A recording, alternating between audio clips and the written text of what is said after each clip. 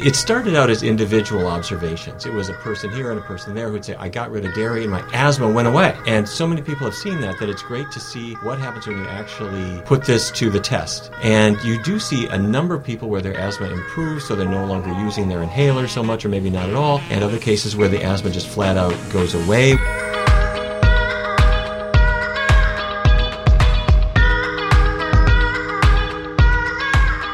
Well, hello there, and welcome to another special edition of the Exam Room Podcast brought to you by the Physicians Committee. Hi, I am the weight loss champion, Chuck Carroll. Thank you so very much for giving the show a listen, or a view, or a download.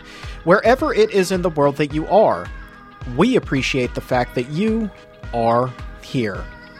And we are continuing our effort to keep you informed and healthy amid this coronavirus pandemic.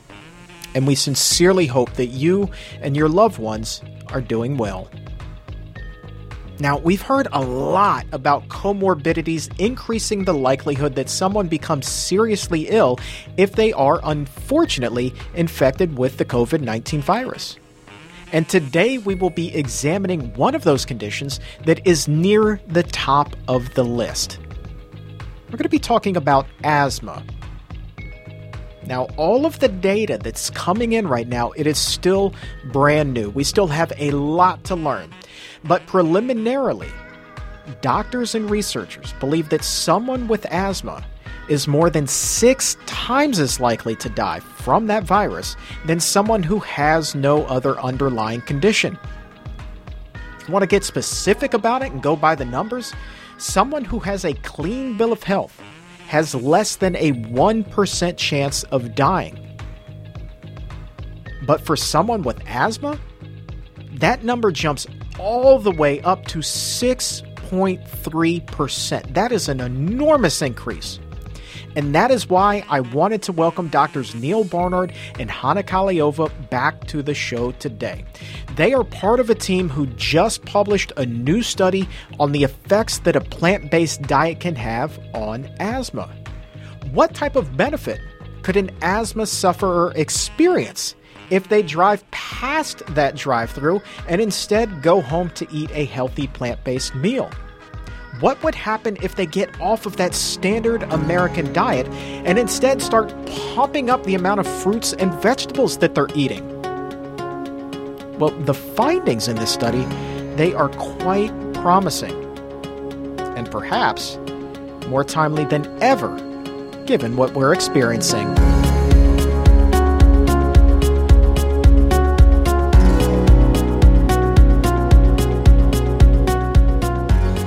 Rolling right along here on the Exam Room Podcast, brought to you by the Physicians Committee with the weight loss champion, Chuck Carroll. Right now, we're going to zero in on asthma. You know, we hear a lot, especially right now with this global COVID-19 pandemic. We hear so much about respiratory issues. And one of the biggest ones, the most prevalent ones out there is asthma. And right upstairs is Dr. Hana Kaliova. She is part of the team that just put out this new paper, The Role of Nutrition in Asthma Prevention and Treatment. Dr. Hana Kaliova, welcome to the show. Thanks for having me, Chuck. And of course, we can't neglect Dr. Neil Barnard, who has also taken the time to join us today. Thank you, Chuck. This is really exciting research, Dr. Kaliova, that you and your team have put together for asthma. First of all, for those who really aren't too familiar with it, can you give us a little bit of background on what asthma actually is?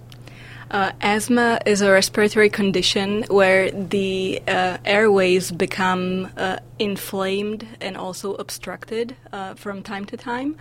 And 10 Americans die daily from asthma, which, makes roughly 3,500 deaths per year from asthma. And most importantly, asthma can be treated. So with the right treatment and right care, including the nutrition intervention, many of the deaths can be prevented. That's really good to know. I do enjoy some good preventative nutrition, so I'm glad that you guys have put this together. Let's talk specifically about nutrition here and asthma. What are the do's and the don'ts? Talk to me about the correlation here. So let's start with some exciting studies. By all means. So what dairy is one of the main dietary components that seems to be harming asthma. It seems to be increasing the prevalence of asthma and also impairing the symptoms once you have asthma. One study gave to volunteers a dairy-free diet for 2 weeks versus a diet that contained dairy. And in 8 out of 20 participants, the dairy in the diet actually triggered asthma symptoms. Wow. 8 out of 20, that's right. Almost half. That's a huge percentage. In only 2 weeks. It was a short study. Another study that was a little bit longer, that was 8 weeks long, was done in children. So for 8 weeks, these children were off dairy, or they still consumed a diet that contained dairy. And the dairy-free diet improved the respiratory performance measured by spirometry by 22%. Wow. Dr. Barnard, you hear these figures, and I know you and I have talked extensively about dairy on this show before. You hear figures like this. Any surprise to you? The important thing is that it started out as individual observations. It was a person here and a person there who'd say, I got rid of dairy and my asthma went away. And so many people have seen that it's great to see what happens when you actually put this to the test in clinical trials. And you do see a number of people where their asthma improves, so they're no longer using their inhaler so much or maybe not at all, and other cases where the asthma just flat out goes away when they avoid dairy. And as you said at the outset, right now is a time where there's a respiratory virus. And the cause of death of people who succumb to COVID-19, it's typically respiratory collapse, pneumonia, also some cardiovascular conditions, all of which relate to diet. So let's say a person has asthma. They're listening to this podcast. They're listening to what Dr. Kaliova is saying. They make a decision, okay, almond milk is sounding pretty good right now.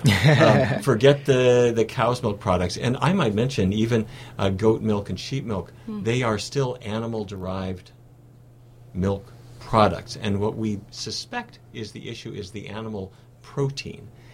We talked a lot about the fat, the cholesterol, the estrogens, but I am going to guess, back me up on this and see what you think, but I'm going to guess it's probably the protein that's eliciting this inflammatory reaction in the lungs, and that makes you a setup for further respiratory issues. So now is the time to ditch it. And I know I could just hear the parents who are thinking, wait a minute, I've got to give milk to my child. They need that protein. Your children are going to get plenty of protein without animal products.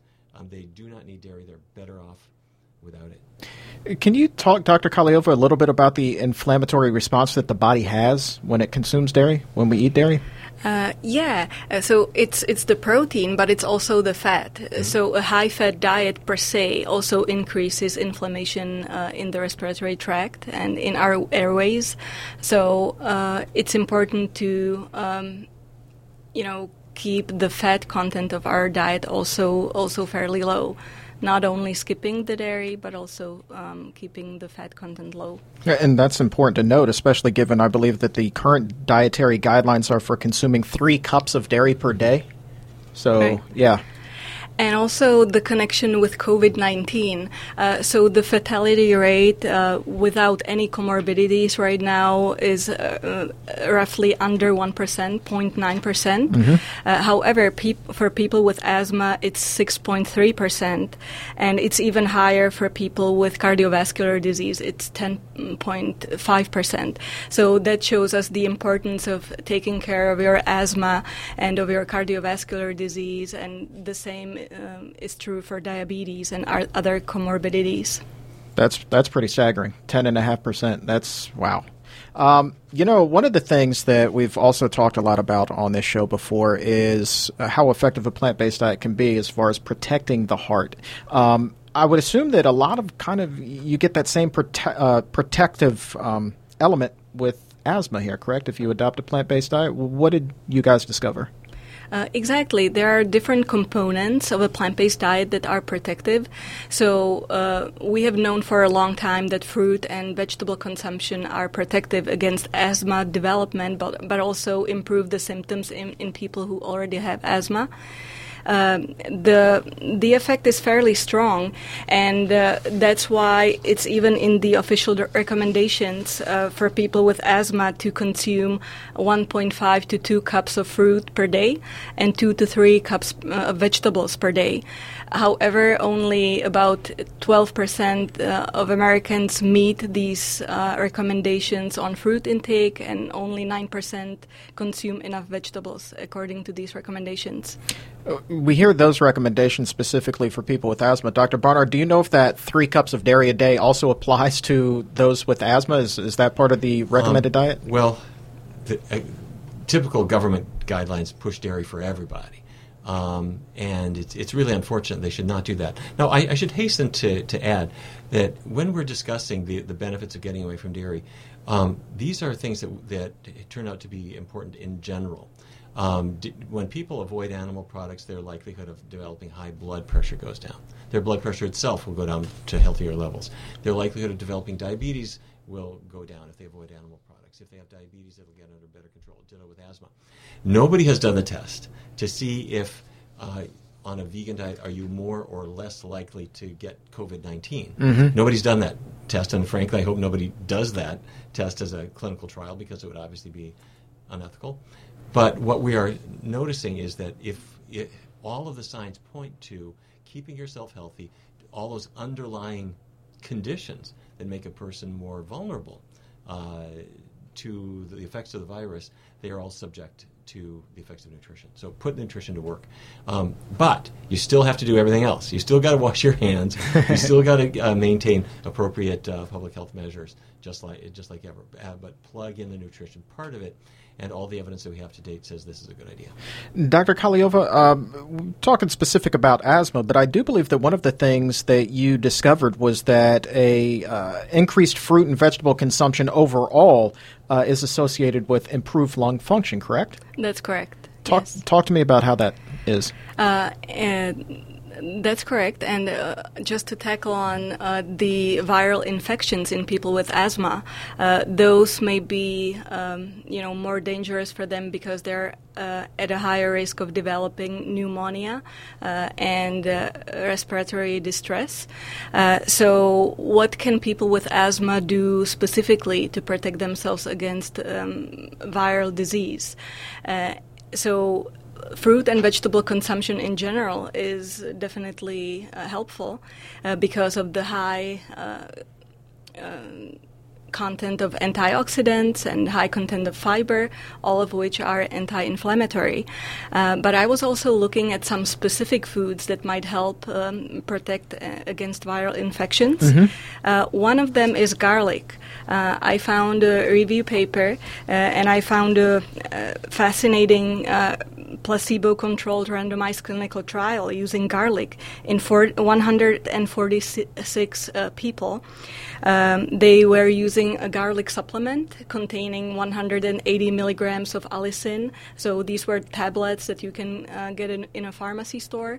This would correspond to roughly 2 to 3 cloves of garlic per day. And the placebo group just was receiving a placebo once a day for 12 weeks. And this was done over the course of a typical flu season, from starting in November, finishing in February. Garlic supplementation decreased the occurrence of common flu. There were only 24 occurrences of common cold in the garlic intervention group versus 75 in the placebo group, so almost 3 times lower.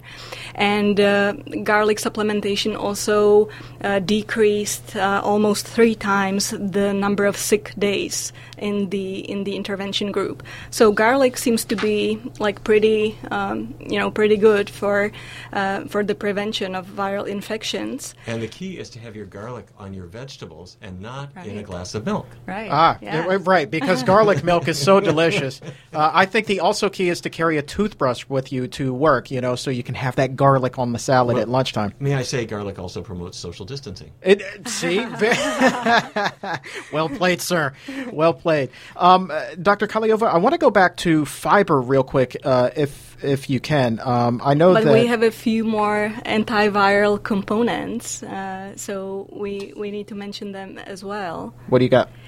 So another one is resveratrol, which has been found to be helpful against many kinds of viruses, including influenza, respiratory syncytial virus, Epstein-Barr virus, and many other viruses. So that's another component of many plant foods, like, for example, contained in peanuts, but also in grapes and strawberries and blueberries. Now, that's the one where people talk about wine all the time. Right. They say, this is the reason to Right. drink wine, because of resveratrol.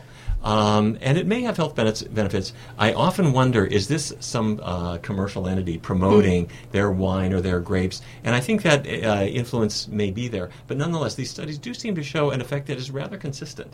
Doesn't have to be the wine. It can be the grape. Right. That's good to know.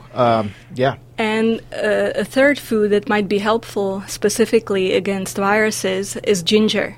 There's one more paper on ginger. So garlic, resveratrol, and ginger seem to be working against viruses specifically. Well, 2 out of the 3 of those, it's interesting that you mentioned garlic and ginger specifically. Those 2, I was just talking with Dr. Cyrus Kambata. You're familiar with him from the Mastering Diabetes program. We recorded a segment today, and he was telling me specifically that garlic and ginger have a really solid immune-boosting effect for people with diabetes. I did not know that before today. A number of these things have been tested, and I think we have to be cautious all the time because it's tantalizing to think, I can still eat my pork chops as long as I have some ginger in a capsule for breakfast, and I don't think we want to go there. So, as Dr. Kaliova says, you got to look at the evidence, look at the studies, look at the quality of the studies, look at the consistency of evidence, and none of this. I said this before, but let me say it again. People haven't tested ginger or garlic against COVID-19. What they're doing is they're looking at their effect either on immune function or their effect on other kinds of viruses that are similar. And then when this pandemic came in, they're saying, okay, here's what we know from other viruses. Let's apply it now. Right. See, so that's where we are. Real quick, I did need to get back to fiber. Otherwise, Lee Crosby would send me an email and just say, this just cannot happen. You need to retape the interview. How much fiber do you recommend that somebody eats per day to get those benefits here? The recommendations is around 40 grams per day. 40 grams. And that's easy enough to do on a plant-based diet. We've talked about that quite a bit in the past. One of the things that Jihad, your assistant, she sent me a ton of notes. I mean, just a fantastic job. She wrote down specifically in bright red font, mind you, about the risk factors of the Western diet, the standard American diet. So talk to me. We've talked about the benefits of a plant-based diet. Let's look at the opposite end of the spectrum. Right. So the components that are super risky on a Western diet are the saturated fat, but also the ratio between the omega-6 and omega-3s. Fatty acids, and another important factor is if your diet is high in fat, it increases your risk of getting obese and also changes your body composition. You're more likely to deposit some more visceral fat compared with a person who doesn't consume as much saturated fat. Dr. Barnard, real quick for those who are omega-3, omega-6, what's the difference? What is the difference? Okay. Without anybody needing to have a PhD in this, omega-3 and omega-6 are just terms that chemists use. When they're looking at a fat molecule, you count along the carbon atoms, and if you go from the end back three atoms in, if there's a double bond there, that's called an omega-3. It's the omega is the end. But if you have to count back 6 to find the first double bond, that's an omega-6. This will not be on the test. So that's where the words came from. But what they really mean is omega-3s are the ones that people often think of as good fats. Gotcha. There's an essential fatty acid called alpha-linolenic acid. It's in broccoli. It's in green vegetables. These are humble foods that don't have a lot of fat, but what they have proportionally is high in omega-3. And then there's lots more of it in certain seeds and nuts and other things. The basic thing is if you have a lot of these healthful foods, green leafy vegetables, the occasional seed and nut, and you don't have a lot of the competing fats, you don't have animal fats at all, and you're not having a lot of fryer grease in your diet, then those omega-3 fats can help you. They're essential for lots of functions in the body. Dr. Kaliova, I want to pivot back to somebody who is obese. And I think back to at a time when I was still 420 pounds. I would say that my respiratory system was basically working overtime to carry around that much weight. Is that just kind of a fair thing to say? That's correct, yeah. I mean, the risk, though, I would assume, of being obese goes beyond just taxing that respiratory system because you're working a little bit harder to move. What else is going on when a person is overweight? If you're overweight, your immune function is also compromised, as many studies have shown. You are at a higher risk of developing sleep apnea, which puts you at a higher risk of developing also other chronic conditions like cardiovascular disease and diabetes. But also some types of cancer. So there's many reasons why to watch your healthy body weight and stay within the healthy BMI range. All right. One thing, let me jump in real quick. All of the changes that are helping these things. A person goes vegan because they want to lose weight, or they're getting away from dairy and animal products because they want to improve their asthma. And these things happen every day. You see these improvements all the time, with some variability from person to person, but you do see them. The funny thing is, you see all kinds of other unintended effects. What person's trying to lose weight, but their cholesterol goes down and their blood pressure goes down. All these things happen at the same time. But specifically with asthma, the person who gets away from dairy, they often find not only does their asthma get better, but often allergies will get better. Their sensitivity to seasonal allergens, pollens in the air, even pet allergy, like cat dander, dog dander, their allergies to these things often go down. We don't know why the heck that is. It's just a consistent observation. What we think is happening is that the dairy proteins seem to, or perhaps the dairy fat, they seem to sensitize us not just to that protein causing a reaction, but they seem to make your body more sensitive to all sorts of other factors too. So when you get the dairy out of your diet, suddenly you pet your cat without getting symptoms. The seasonal allergies aren't so bad. It's not that you were allergic to the dairy, but the dairy made your other allergies worse. Again, we don't know why. It's just a consistent effect that we see. That's fascinating to me. Okay, so let's play devil's advocate. Somebody says, okay, well, if I can't eat dairy, how in the world am I going to get vitamin D? What role does vitamin D play in all of this, Dr. Kaliova? Yeah, that's an excellent question. Most of our population is vitamin D deficient, especially now over the winter months. So it's been recommended to supplement vitamin D over the winter months, and that's the most reliable source. Other than that, we get enough vitamin D if we get about 30 minutes in the sun, which is not always possible, but it's one way because it can be formed in our skin. We don't have to necessarily get it through the diet. Vitamin D is fat soluble, so we can get some vitamin B, and it is also added to some of the foods. Some of the foods are fortified, like some cereals and some plant-based milks are fortified. Okay. Well, that's good to know. Easy enough there. You have just an enormous stack of papers. So, I mean, what else? Paint this picture for me. What else should we be discussing right now? You are the total expert here. I'd like to also highlight the importance of sleep, which goes back to our previous podcast. But I looked up a paper that looked specifically at sleep habits and susceptibility to common cold. And it has been shown that sleep deprivation and decreased quality of sleep may increase your risk of catching common cold 3 times. Wow! Compared to getting enough sleep, so that's a big one, and a similar study that was done in 25 healthy young men with flu shots was comparing getting flu shots after regular regular sleep Yeah. compared with sleep deprivation. And after only 4 days of sleeping 4 hours per night, these men who were that got their flu shot were able to secrete only half the amount of antibodies against the flu compared with men who were getting their sleep.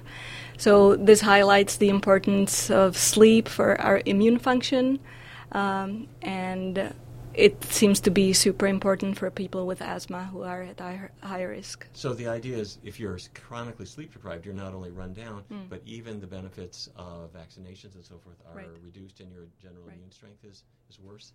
Plus, if you're unconscious, you can't reach for a bowl of ice cream. If you're asleep, you eat better, right? Just to say you don't eat at all. Yeah, right. That's a big point. And, we talked about this. I believe somebody wrote in when we did the Q&A episode a few days ago, wanting to know about, well, what can we do to decrease the stress right now, because it is all around us. And so, let's kind of revisit that a little bit, because this is still a very stressful time. People need those 8 hours, perhaps now more than ever. What should we be doing, Dr. Barnard? Yeah, several things. I think this is not the time to tell people to not work and things like that. People can't help it. They've got work to do. They've got worries. They're caring for their families. Life is difficult. I don't think it's realistic to say to everybody, just cut back down on that. I think what we need to do instead is build into our schedule certain things that we can rely on that are going to help us. One of my favorites is when the clock strikes 10, do what Dr. Kaliova said, go to sleep. Now, that may mean you're going to wake up a little early in the morning to get things done, but it's really good to prioritize your sleep and put it on the schedule, like a meeting, with the fairies up in the heavens. You're going to go to sleep at 10 o'clock and get that sleep. If people are having trouble with that, I encourage them to look at a couple of things. Sometimes people try to relax with a drink before they go to sleep. And a glass of wine will lull you to sleep. The problem is that around 3 in the morning, your mischievous liver turns the alcohol into something called aldehydes that are stimulants, and they wake you up earlier than you thought you were going to. So then you're dragging through the day, and then 5 o'clock comes around, and you say, let me have another drink. So we get into a kind of a bad situation. It also, if you didn't sleep well, you're going to have a cup of coffee or a second or a third or a fourth just to get through the day. And so the net effect is that we're actually more wired than we'd be otherwise. And if you didn't sleep, you'll eat anything just to get through the day, and you're going to try to do better the next day. It's good if you can get some exercise in, if you can. And that's partly because exercise is good. Over the long run, it does help with immunity. But I have a couple of caveats. One is dress warmly. So many people will say, don't worry about it, I can just wear anything I want to.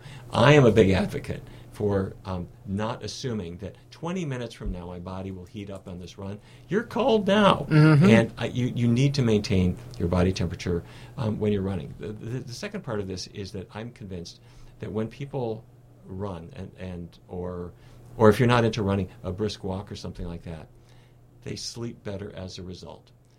If you go out in the sun, you go out with somebody else, you might be at a 6-foot distance while you're doing that. There you go. But what you'll discover is that itself can be stress-reducing itself. So you're saying, how am I going to do that? Well, let's say you've got a meeting with somebody. It's not a crazy idea necessarily to say, I got 3 things I got to go over. Do you want to go outside with me? Let's just bundle up. Let's just go over this outside. You can do that. Our folks do that all the time. You find yourself walking a little more briskly if you've got a lot of urgent things on your agenda.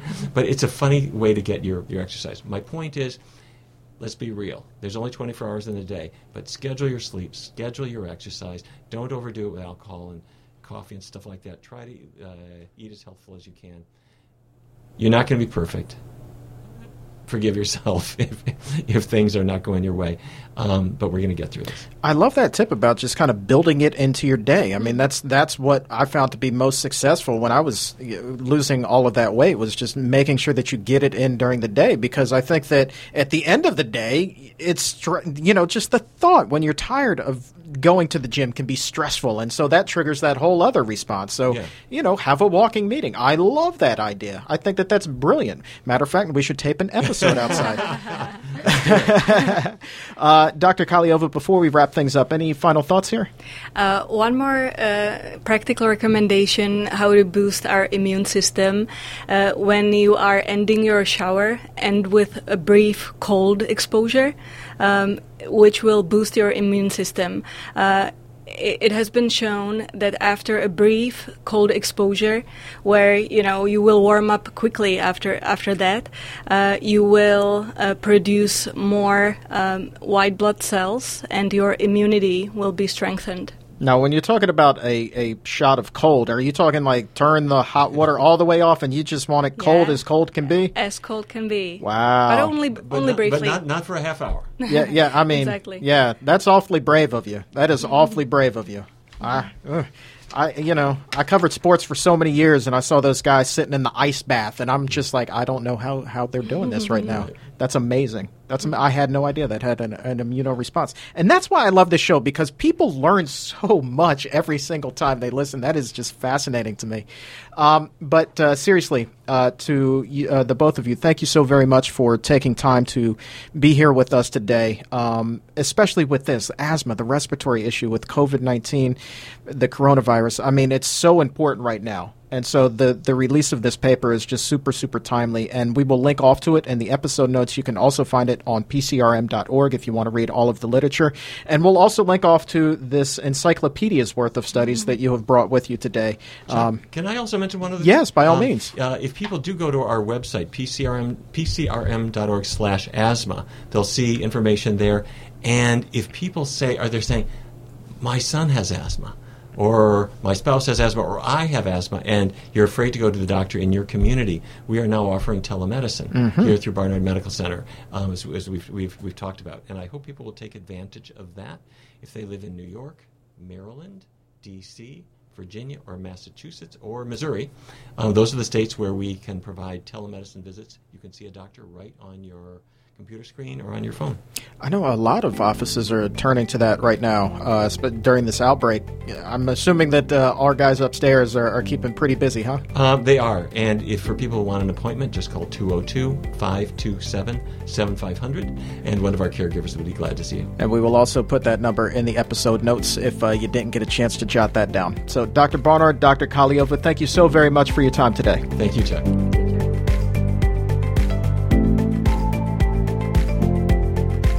If you're listening on Apple Podcast and you scroll down a little bit, there is a long list of links to the studies we were talking about in the episode notes, including the studies on the antiviral effects of garlic, resveratrol, and ginger. It's all fascinating research that I encourage you to check out, as well as the paper itself, The Role of Nutrition in Asthma Prevention and Treatment, that was put out by Drs. Barnard, Kaliova, and their team. Now, I also wanted to pass along a few other notes on asthma and COVID-19, just to kind of follow up on what it was that we were talking about. Now, this goes beyond taking the steps that we discussed as far as eating healthier and getting enough sleep. This is from the CDC. This is what you should be doing to prepare for COVID-19. A lot of this is kind of common sense stuff. Minimize your contact with people outside of the home, and make sure that anytime, if you do have to head out, that it is absolutely essential.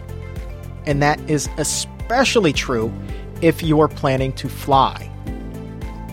And when you do go out, make sure that you keep that safe distance from others, social distancing.